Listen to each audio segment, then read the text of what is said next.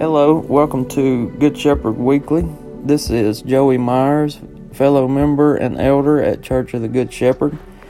Glad to be with you today. Last weekend, I shared a message that was about the most important thing that I've learned in my walk with the Lord, and what that had to deal with was the condition of our hearts, and I related that to the picture that Jesus gave in the Gospels, where he talked about that parable of the sower, or the parable of the soils, and he talked about those different types of soil and those being consistent with types and conditions of the heart. When we focused on what that good ground looks like, and I just want to follow up on that message this morning and basically just say that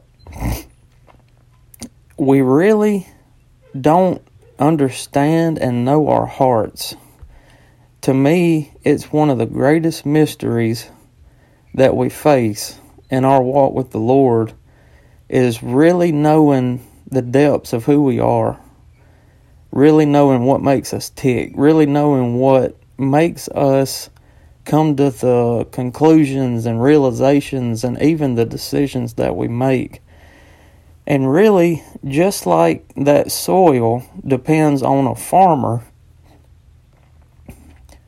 to work it, to prepare it, to make it right, we have to depend upon, like Pastor Matt said in his closing prayer at the second service, he thanked God for being the vine dresser.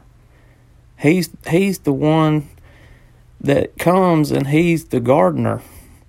He's the one that works in our hearts, makes it right. He's the only one that can make it right.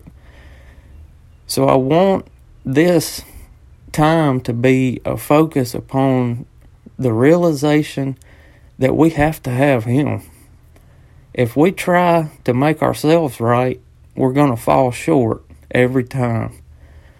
We're going to make some progress in some areas, and then we'll be dropping the ball in other areas. It has to be that we're dependent on the Lord to do the work in our hearts that he alone can do. Psalm 139, verses 23 and 24 is some of the most powerful verses and have been such a big part of my walk with the Lord over the years. David said, "Search me, O God, and know my heart. Try me and know my thoughts, and see if there be any wicked way in me, and lead me in the way everlasting."